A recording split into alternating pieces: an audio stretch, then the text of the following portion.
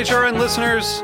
As we celebrate our 15th year, we are deepening our commitment to giving voice to the next generation of food systems storytellers, and we need your help. Our internship and fellowship programs help activate new possibilities for underrepresented and underestimated young people through experiential journalism, audio engineering, and production training. Through these unique programs, HRN helps food equity stewards build essential workforce readiness skills that expand their potential and foster economic mobility. Please consider supporting these critical programs.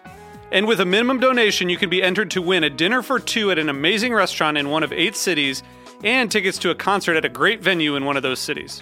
We have incredible partners across the country who have donated, as they also share our passion for helping to educate the next generation of food systems storytellers. Check out heritageradionetwork.org/15 to donate and enter to win today. That's heritageradionetwork.org/15 to donate and enter to win today. And make sure you donate before March 31st. Thank you.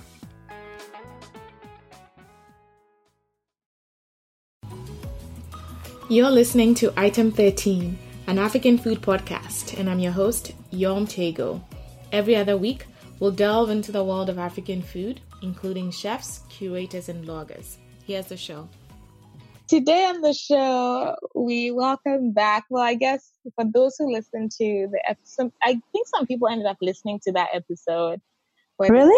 The sound wasn't right. Yeah, there were a few downloads of that. But for those who are listening to Yasmine's story for the first time, I guess welcome. So we tried to record this, was it last year or maybe earlier this year? I believe it was in February. Yeah, wow. Or January. Yeah, it was definitely at the beginning of the year. That's a long time ago. Yeah. So I know, it feels like forever. We've been trying to, the first time didn't work out. And so we've been trying to reconnect to record, and we both seem to be very busy people. So I'm glad we're able to get this done now. We'll start by telling the audience about who you are. So share who you are, who's Yasmine, what's your background. Okay. Well, thank you for having me again.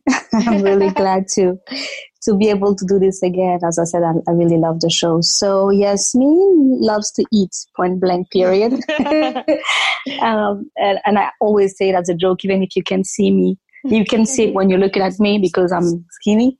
But I love to eat.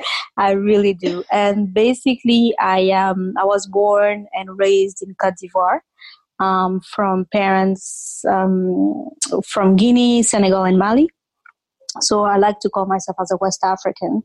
Yeah. And I like to believe that played a lot into my love for West African food and my passion for my willingness, to be to promote that African food.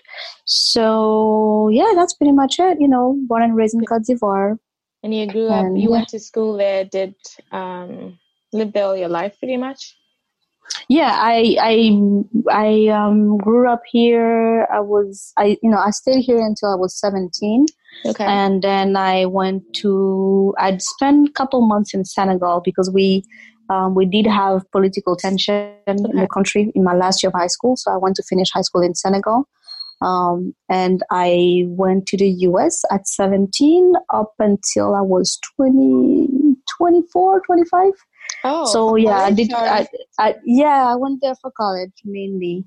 Worked a little bit, but mainly for college. Came back to Côte d'Ivoire, worked for about 10 years. Left again to go for a master degree in the UK. Okay. And I came back end of last year. And in between, of course, traveling and eating my way around the world. So I'm curious, when you first moved, I don't know if you remember when you first moved to Senegal, what your experience with food was like, and how much did you think it was different or the same? Were you surprised by the food, especially that you tried, or even the culture, I would say? Not really, because, like I said, I've had this mix of cultures growing up. Yeah. So even though, I grew up here, but, from my families, from my environment, and even extended family. I mean, Africans, we always have uncles and aunties from all over. So I did experience some of the Senegalese culture here. Of course, it's not the same thing when you go over there, but being in the country, exactly. But I was already acquainted with the food, the way sometimes on Sundays we'll eat all together, sitting on the mat, eating the different. So it wasn't such a difference for me, but definitely being in the country just added to my experience overall. I mean, generally speaking. So I really, really enjoyed it. I mean, I'm actually looking forward to go back. It was great. On my list. I've never been to Senegal. Okay. Although I lived, you would not believe this, I lived in the Gambia for a year, and I never. Okay, you have no excuse. I know.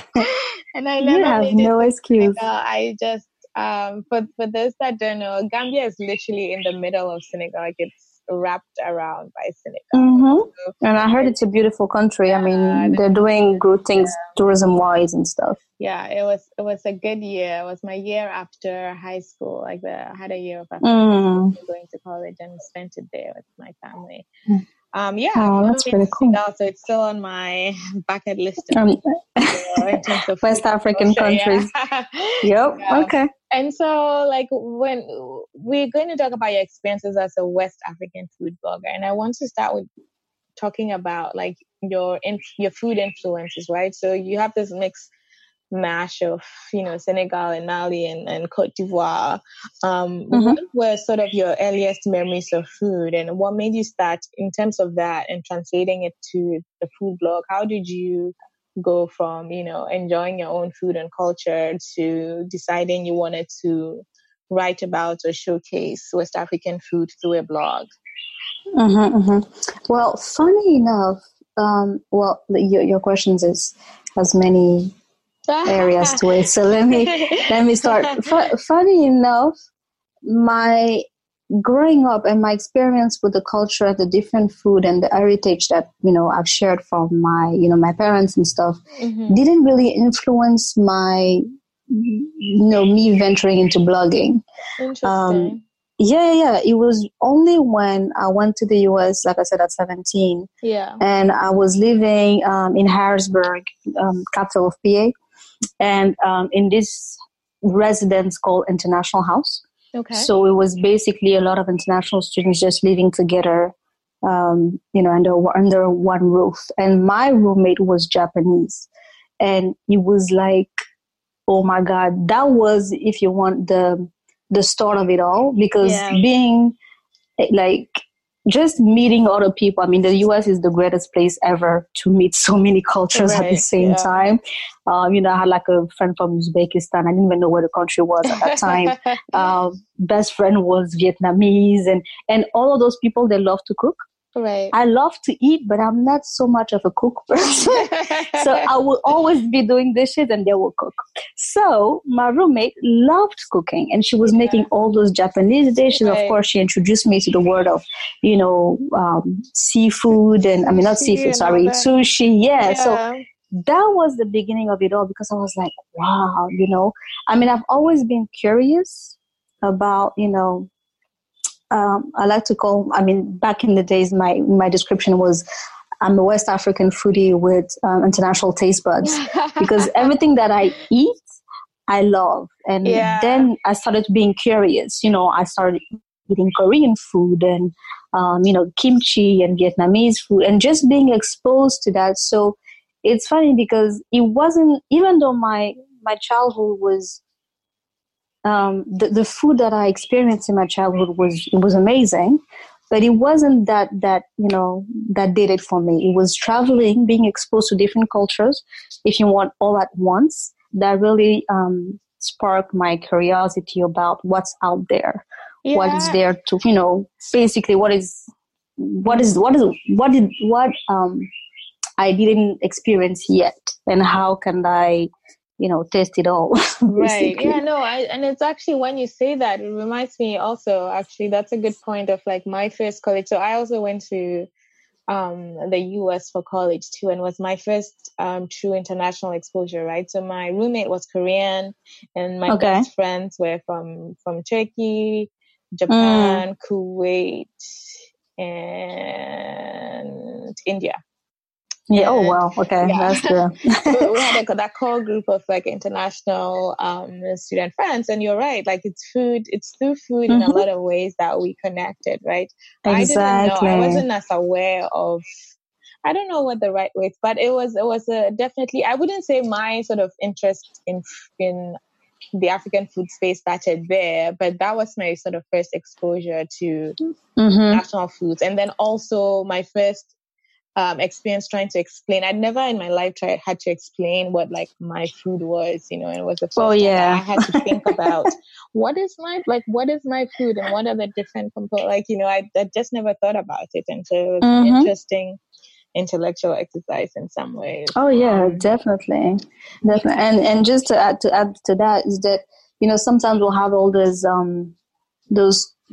cooking, those cookout where everybody has to bring something. The potluck. And I was always exactly. Thank you. That's the word I was looking for. And I was like, Mom, what am I going to cook? What am I going to bring? Because then you realize that those people that never knew where Cote d'Ivoire was, never maybe met people, a person from your country, they're going to taste that one dish and automatically believe that, if it's good or bad, that's what you eat in your country. So I was like, okay, I have to do this right. Mommy, what am I going to cook?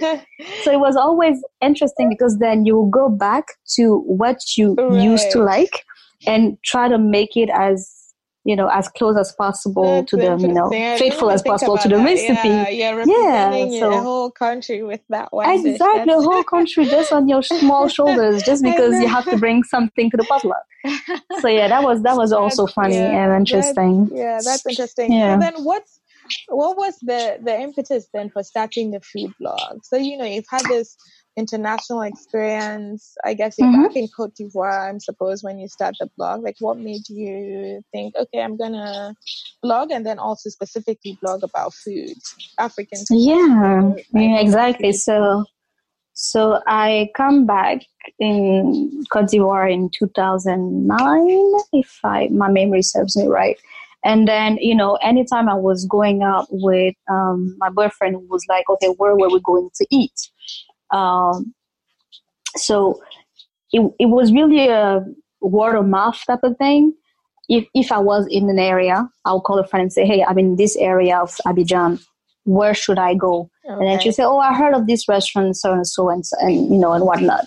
And then one day I had, so the idea, I want to say the idea was already in my mind, because I believed, at that time, there was no platform where you can just go online, Google, and just search for, restaurants, lounges, anything that had, to do with food. Right. So, locally speaking. And so, the idea was in the back of my mind, but I was like, those type of thing, you think about it and then you move on with your life. And then I had one on a contest on Facebook, a dinner for two at a seafood place.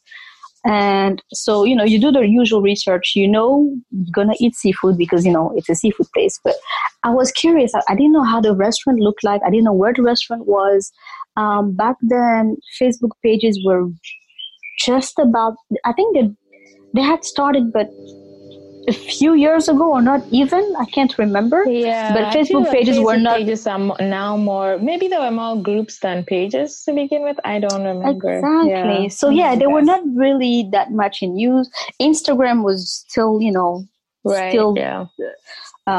like something like unknown to a lot of people. So it was really hard to find information. So as soon as we get there, I was with my boyfriend and I'm like, hey, what if I start a blog?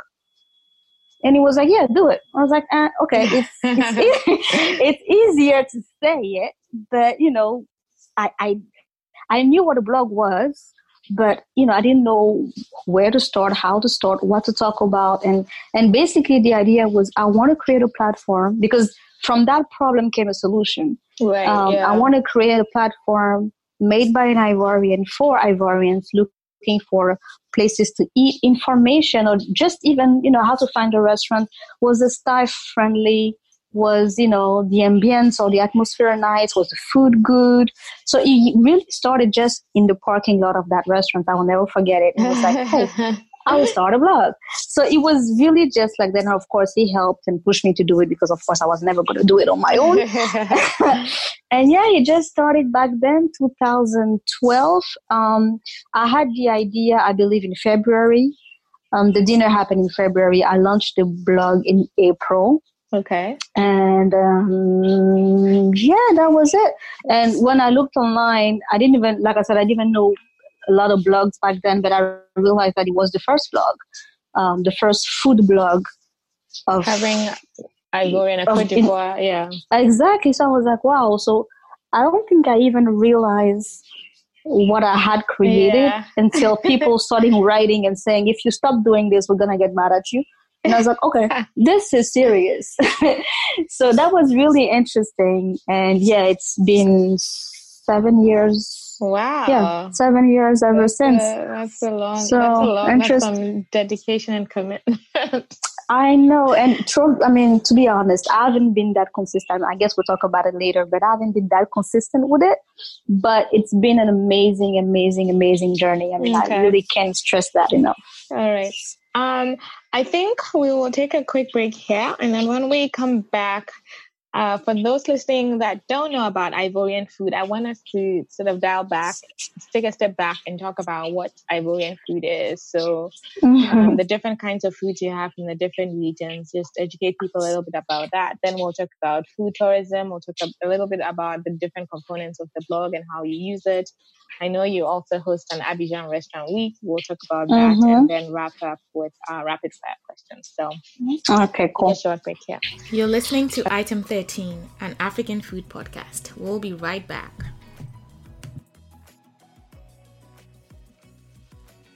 All right, so we're now going to talk about Ivorian food. My experience with Ivorian food is limited to acheke and aloko and poulet, and it's like there's so many in Accra. I don't know. There's been just an explosion of acheke spots like that now. Like we have our local chop bars, but now I feel like there's a lot of people. I don't know if it's an indication of people's growing interest in food from other parts of West Africa. But acheke spots are just like popping up all over the place. And I don't know if it's also because the ingredients are pretty similar to other stuff we do. So it's easy to take it and make. But for those that are listening that don't know, have no clue what I'm saying when I say acheke, can we explain to them what that is? And then also share a little bit about other Ivorian foods that I may not know about. Okay. So yeah, I mean, I'm really not surprised that your experience with Ivorian food is limited to acheke and aloko. And that's one thing I'm trying to fight with this new product coming up next year. But I'll tell you about it next year. So basically, it's. I mean, acheke we eat a lot of it here, and basically what it is, it's it's made out of cassava. So, which is grounded, it's grated, it's grounded and into what we can say couscous-like grains. Yeah. A lot of people that I've met sometimes compare it to gari, but it's similar, but not. But I don't think so. But oh well. It's like a wet gari. So gari, for those that don't know, is also grated cassava. But it's a dry. So it's I feel like it's fried, I guess, and it's dry. It's drier, and so you use it in different forms. But acheke is acheke in its own.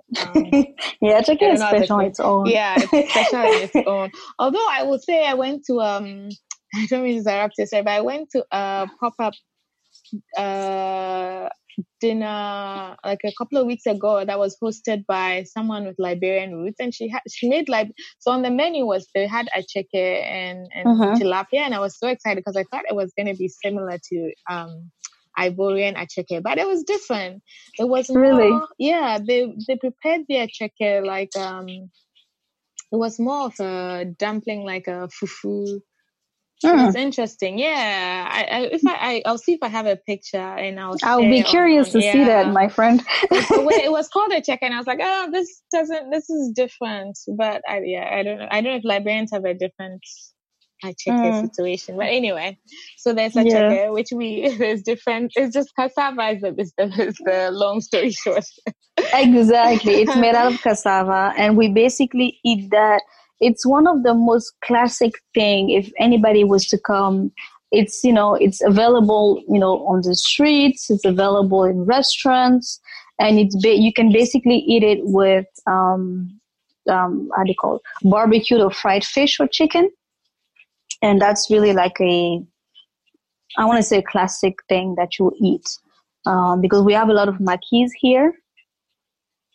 You still there? Yeah. Oh, okay, sorry. So we have a lot of maquis, which are like outdoors, informal restaurants all over the town, all over the country. So, like street food, essentially.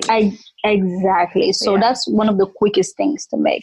However, we do have a lot of stew as well. Well, aloko, before jumping to stews and stuff. Aloko is fried plantains, banana. So, of course, plantain is eaten all over, from Jamaica to Ghana, right next door.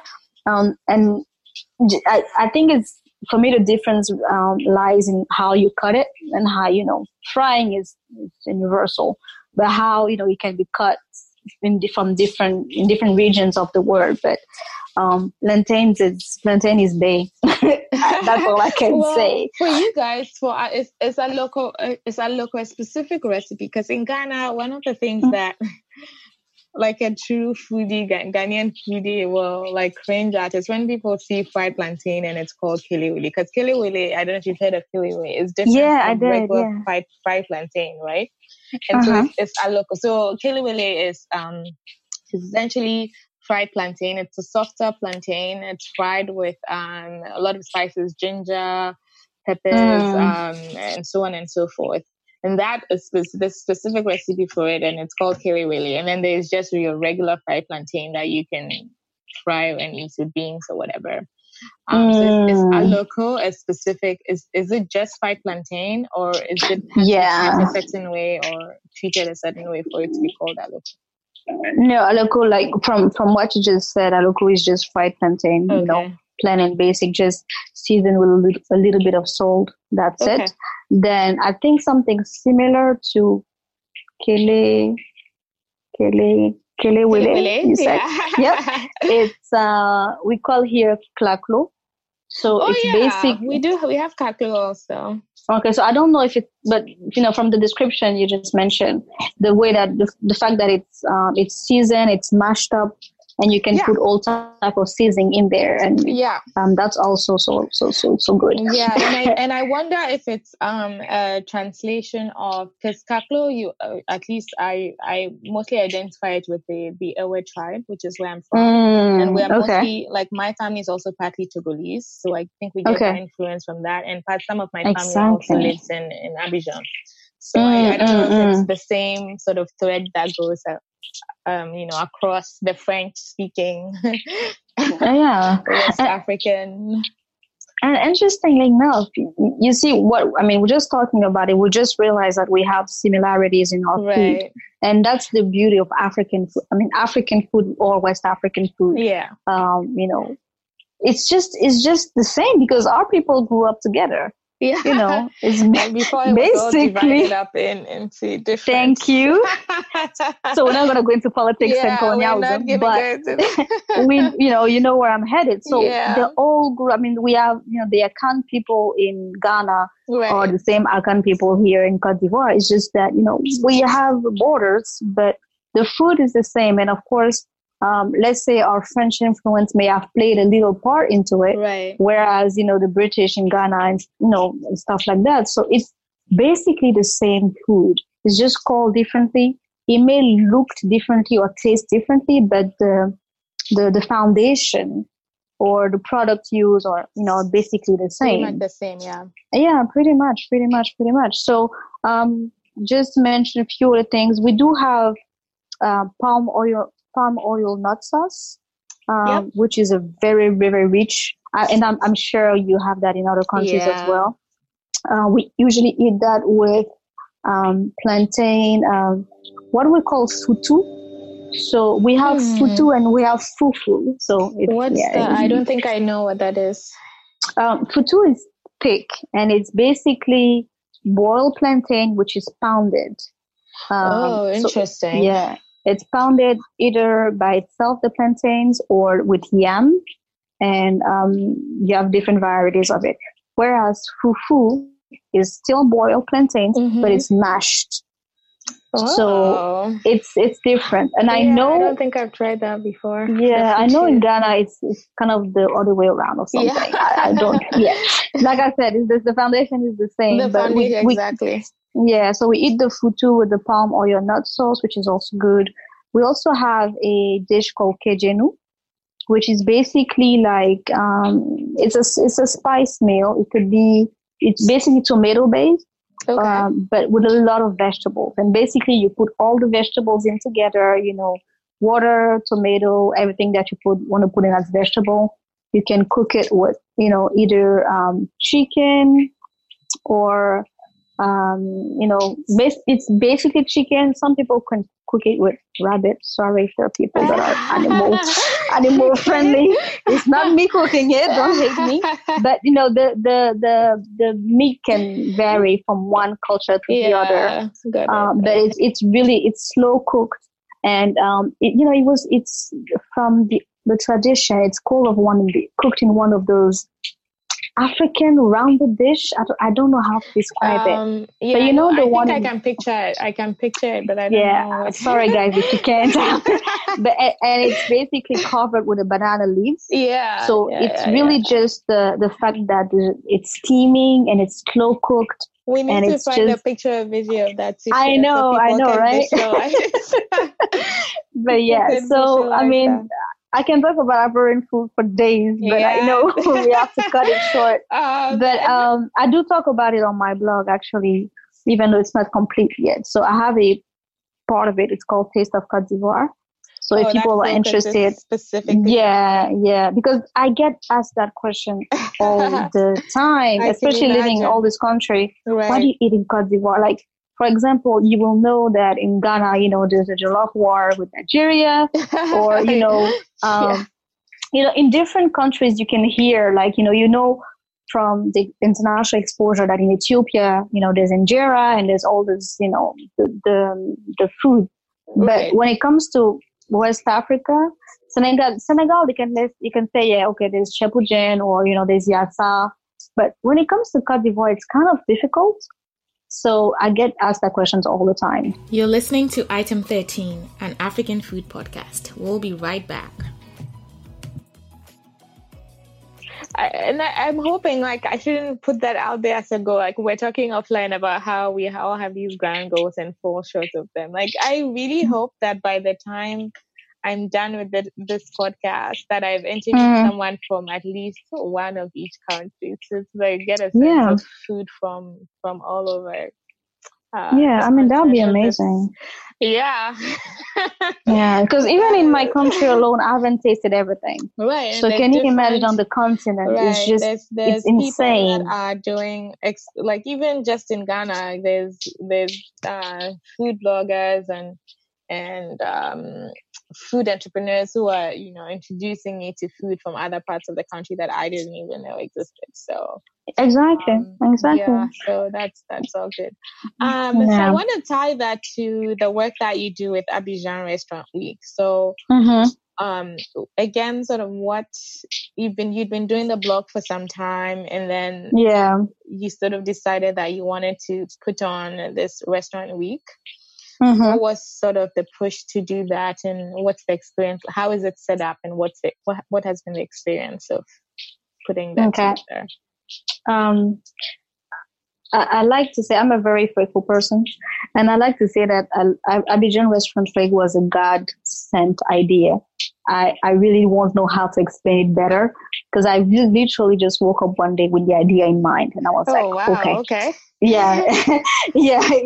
Well, it's crazy. So I know since 2012, I've been doing the blog. And in 2014, I really started to ask the question that I knew there was something bigger than the blog. But I just didn't know how or, what ways that could lead me to something bigger. So I kept asking myself that, what can I do that's bigger than just me eating, taking pictures? Even though the way I say it sounds simple, but it is, yeah, it's a work of educating and, showcasing what's in the Ivorian scene, which, like you just said, it's not that well known. So it's not that well known, but for me, because I'm kind of hard on myself and I always wanted to do something, I think I really wanted to do something bigger than just myself, if you know what I mean. Yeah. Because for me, the blog is personal. I can choose the restaurants where I go to. I can choose whether to talk about it or not. And basically, the food that you choose is the food that you're going to picture and stuff. So it still reflects your own experience and your personality. Whereas I wanted to do something bigger for my community, for my country, and to showcase what we had, out there. So that idea came about September 2014, like I said, in the middle of the night. I'm not going to go deeper into that. That's another story for another day. Okay. And I started doing research right away because I was like, okay, I've been doing restaurant week. I had heard of a restaurant week before because, of course, it's an American concept. But, it was still kind of unknown to me. So the following day at work, I ain't going to lie, I didn't work that day. I was Googling like a mad woman, just restaurant. And as soon as you typed in restaurant week, you just popped up everything from, Singapore restaurant week to New York restaurant. It was just insane. I was overwhelmed with information. Of course, very excited. Then again, nothing happened apart from the research in 2014, 2015, nothing happened. And 2016, and when I say nothing happened, it has unfortunately a lot to do with the fact that I want to say I suffered with imposter syndrome for a while. I'm still suffering from it. I get that.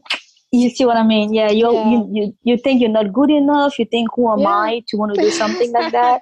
You think, I don't have the resources. I don't have the money. I mean, you give yourself all kind of excuses not to jump and exactly. Yeah.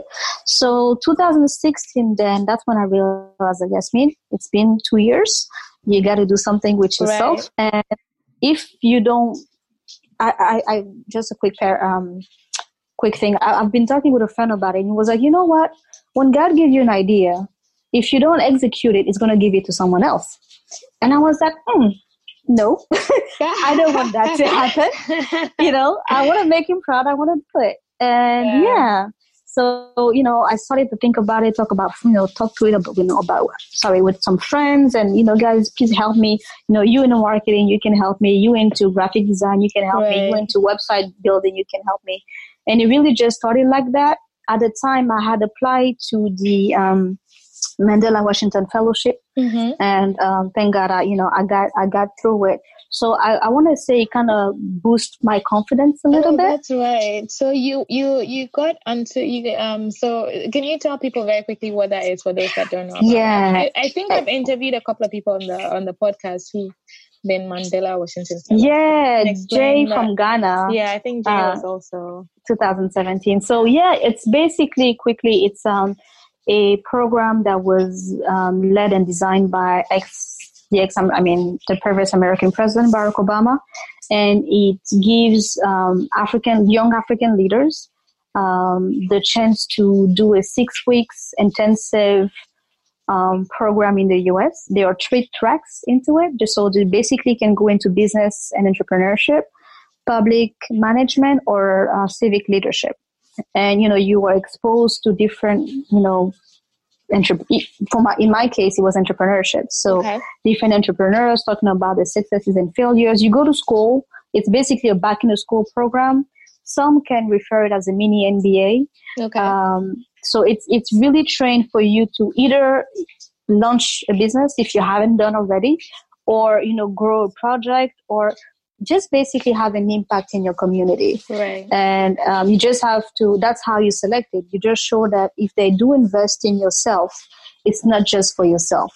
It's basically for the greater good, and it's for your country, it's for the continent, it's to tie in, African countries with the US and make, greater connections and stuff like that. And I remember from not just Jay's experience, but other people that I know that have participated, it's also a great way to connect with other Africans from around the continent, right? Oh, and yes. So unbelievable. From Kenya, from other parts of the continent that you otherwise wouldn't have. That may also be doing something in your space, right? And it's funny, we used to say that we went to America to meet Africa.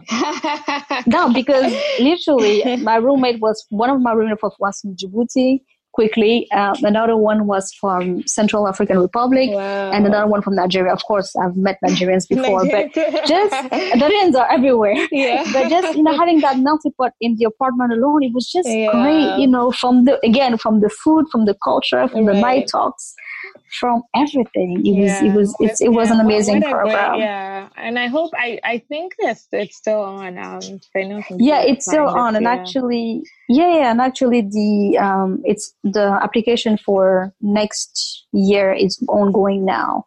So if everybody's interested, you can either Google it and ask me questions. I'd be more than glad to help you. Yeah. Coming back from it, just gave me that boost I needed. That confidence boost, and I just went for it. I just started, approaching one restaurant at a time, and then I will just pitch the idea to them. And just quickly, for those of you who don't know Restaurant Week, it's the goal of the event, which was born in New York in 1992 by the founder of Zagat, the guide, was to promote the restaurants during the slow period for them. So I believe in New York, for example, it's January when it's freaking cold outside and nobody wants to go out. And the business is slow. So they will have these special menu at discounted price. So that would drive it will drive volume. And basically when you partner with restaurants, you really want them to showcase their either signature dishes or creativity and have more people coming in. So for me here, of course, you can't just copy and paste the concept. You have to adapt it to the market. Yeah, exactly. And for me, it was really, how a lot of people will say that, or restaurants that do serve gastronomic food are posh or for certain clientele. And, the everyday Ivorian cannot go to those restaurants. Well, it may be true in some cases, but sometimes it's just a matter of misconception. And so it was really, for me, the idea that everybody can go to the restaurant. If you do, if there's a good deal on the menu, you can go and experience, just on top of my head, like fine Italian dish or fine Korean dish or fine Japanese dish. I mean, the food scene in Côte d'Ivoire is so diverse. That's also one of the things that pushed me to do it, because I was like, we have everything from Brazilian to Japanese to French, Italian, Vietnamese, Ethiopian. We have all those restaurants here. And I knew I had to do something to showcase that to not only us living here, but of course, people out there. So that's basically how this came about. First edition was in 2017. Great turnout, more than 600 people participated. Wow. And I had 9 restaurants partners. Then 2018, I was in the UK. And then when I came back this year, I really wanted to do it. So I did the second edition in July, and it was a good turnout. It wasn't as great as the first one. Lots and lots of lessons learned from this experience. What do you think was the difference between the first time and this time around? From personally, I think the biggest for me was the choice of restaurants. Because there's one thing, you do lead, basically you choose the restaurants who decided to partner with you on the event, and they propose, you give them a guideline, but they propose the menu. They propose a menu and they propose a price. In all over the world, pretty much, it's a set price.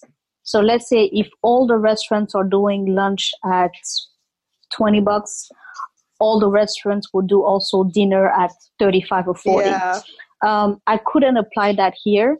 So that's the trick, because, you have a restaurant that it's not really high-end or, posh or whatever, but the diversity that they will propose in their food will be great. Yeah. Okay. Whereas you have a really fine establishment. So you can't really ask them to be put on the same price. Right, yeah. So that's something I'm trying to go about, because that's a disadvantage in the concept itself. And also the choice of restaurants. I believe I could have made better choices.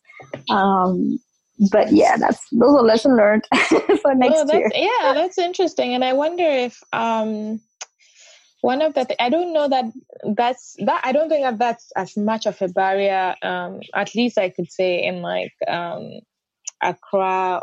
I can say specifically for Accra, or I want to say on the continent in general about Accra in terms of real estate prices, which is what, like, if you're in the UK, excuse me, or in the US, in cities like New York where real estate gets expensive, you'll find that specifically for African food, you will not find a lot of them in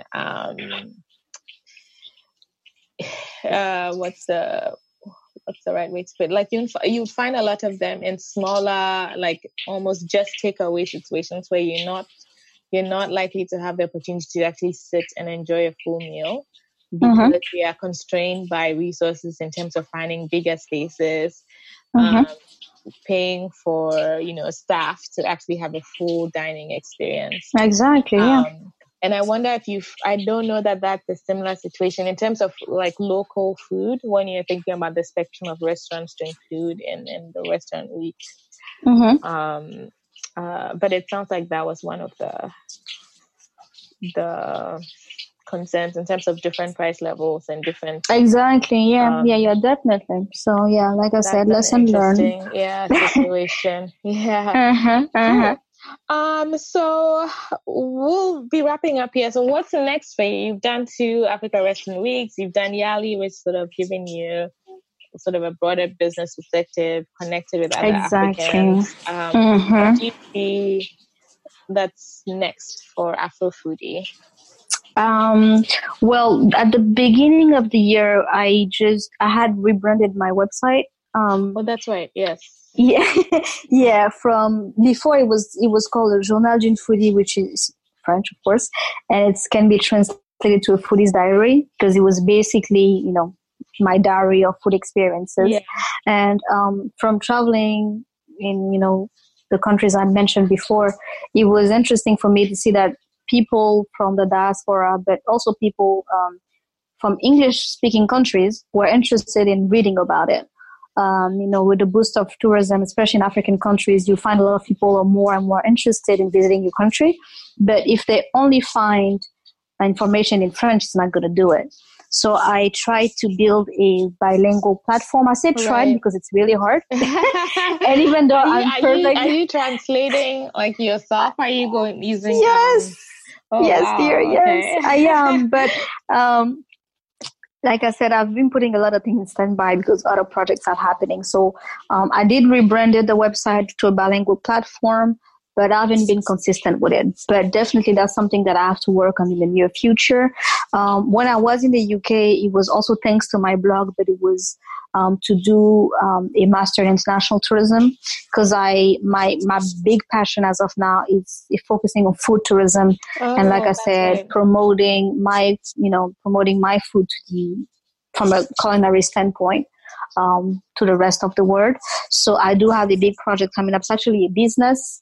So I'm going to dip my toes in. Hey, Yolanda and Omo. Shout out to my people. Yeah. I'm going to dip my toes in entrepreneurship.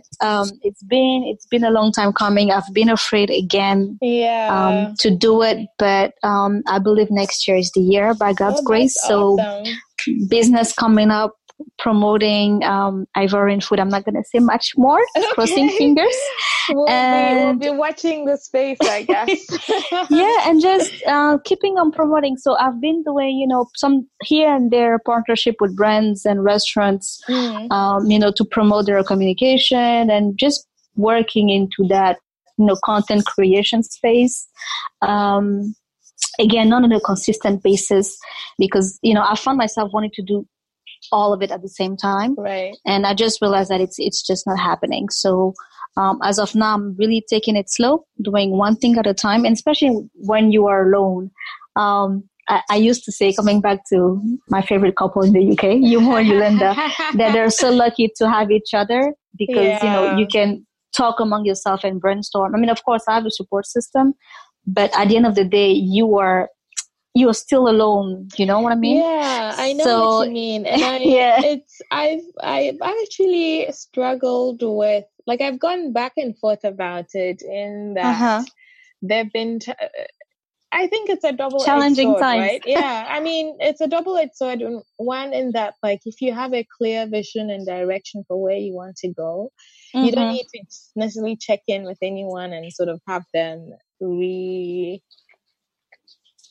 because sometimes you have a very strong conviction, right? And so if you had a team or something that could sort of move that around. But on the other hand, it's nice to be able to not have to be the only person that's thinking about this, like, all the time. Yeah. Like, you wake up at night and think, oh my God, like, did I do even just the brainstorming process, sharing ideas, talking about it. So basically, lots of product coming out, but definitely building a business around my passion. That's good. That was the goal of doing a master's degree in tourism, and I believe it will all fit into. Yeah, all the pieces were coming together. I think because there's a lot more focus on the continent as a tourist destination. Obviously, this holiday season, most of it is focused on Ghana, but I think that there will be. I know. I'm jealous. They should come. It's next door. We can do something. I mean, it's great, but I feel like. I don't know if Accra can take all that, but we'll see. And maybe the sort of spillover effect might be that, yes, people then decide, okay, I've done Accra for a couple of times. Like, what else is there to offer in the region? And I mean, it's a great opportunity, and there's bound to be spillover, effect. Oh yeah, and especially when it comes to the food, because of course that's for me one of the best things to experience a culture. Trying the local food, connecting with the local people. But food definitely is huge. It's huge. So crossing fingers. Exciting stuff. Good. Okay. So before we do the rapid fire questions, you should let people know where they can find you online, social media, your website. So basically blog website. It's called Afrofoodie. So afrofoodie.net. Okay. And then once you click on that, you'll have the English version. It's, the little flag is right there. So you can translate. I should look into, I don't know how I translate my podcast into French so that. I can help you one day. I'm not saying tomorrow, but, we can discuss that definitely. And then, Twitter, Instagram, Facebook is Afrofoodie. Okay. The only difference is Twitter is Afro_foodie. Okay. But if you just Google Afrofoodie, something should come up, and then that could lead you to me. I'll put it in the show notes. So if you're listening, if you just tap the cover art, it will show the show notes, and then you can see the links to click to the website and social media and all that good stuff. So and if anybody's interested, like I said, about the different programs I've been on, whether it's Yali, Chevening. I'm also now in another program it's called AWEC. It's African Women Entrepreneurship Cooperative. Oh, look at you. It's also promoting, it's also thanks to the blog. So, it's also promoting women businesses in Africa. Oh, that's really neat. I'm more than happy to discuss those opportunities with anyone because, they're a blessing in a way, but not just for me. They're a blessing for me to help other people as well. So, I'm definitely interested in that. Just holla somewhere on social media. Yeah, that's great. Okay, so let's do our rapid fire questions. Okay. All right. Ready? I tried to switch them up, but I know there's a trick one. I'm gonna take a joke on it. I hope you didn't put that again. Yeah. So see, I don't know I don't remember what I asked you the last time. So go ahead, shoot, fire away. I'm ready. We talked. Okay, coffee or tea? Tea. Sweet or salty? Sweet. Morning person or night person? Morning person. What? Oh, this is good. What gets you out of bed in the morning? Food. Like I'm literally when I'm hungry, I'm just like, okay, it's time to get up. I'm not lying. It's the plain truth. It's just food. Okay. And then the last question: if you could live on one dish for the rest of your life, what would that be? That would be fonio. I know I had to describe it last time, but it's basically a dish I grew up with from Guinea, because my mom's side, the family is from Guinea, and we also find it in the north of Côte d'Ivoire. And you can eat it with a tomato-based stew or peanut butter stew. It's small grains. Oh, that's like fonio, yeah. So it's all the rage these days. It's supposed to be it's a superfood. Thank you. Yeah, Chef and all that good stuff. Yeah, if you know Chef Pierre Thiam, who is Senegalese, he's been promoting fonio a lot, and I'm sorry. Go ahead. I just love it. I don't know. I keep asking my mom if they cut my umbilical cord with it when I was born. I don't know. But I can just live off of that. It's really light, really good. So yeah, fonio, anytime, any day. And it's the Chef Pierre's brand is called Yolele. Exactly, yes. And we've used that in events in the past. We actually, I'm going to New York this weekend to co-host an event on Monday. And is it related to food? It's actually related to, we're trying to, working with Impact Hub New York metro area, who is trying to build an Africa innovation ecosystem. And one of the aspects of that is food. And so we've invited Yolele as part of the discussion on the food component, and they'll be bringing samples of fonio. So okay, please share it and share with me afterwards. I'd love to hear about it. I'll definitely let you guys know all about how that goes. Okay. Cool. Okay. That was it. So I passed the rapid fire question. Yes, you didn't ask me about Nigerian jollof or Ghanaian jollof. I'm trying to stay away from that controversy now. Yeah, I don't want to lose any friends. Thank you. Thank you for making the time. Yeah. I appreciate it. Thank you for listening to Item 13, an African food podcast. If you like the show, please subscribe, rate, and review us on your favorite podcast app. To keep up to date, follow us on Instagram, Facebook, and Twitter @Item13 Podcast. Thank you.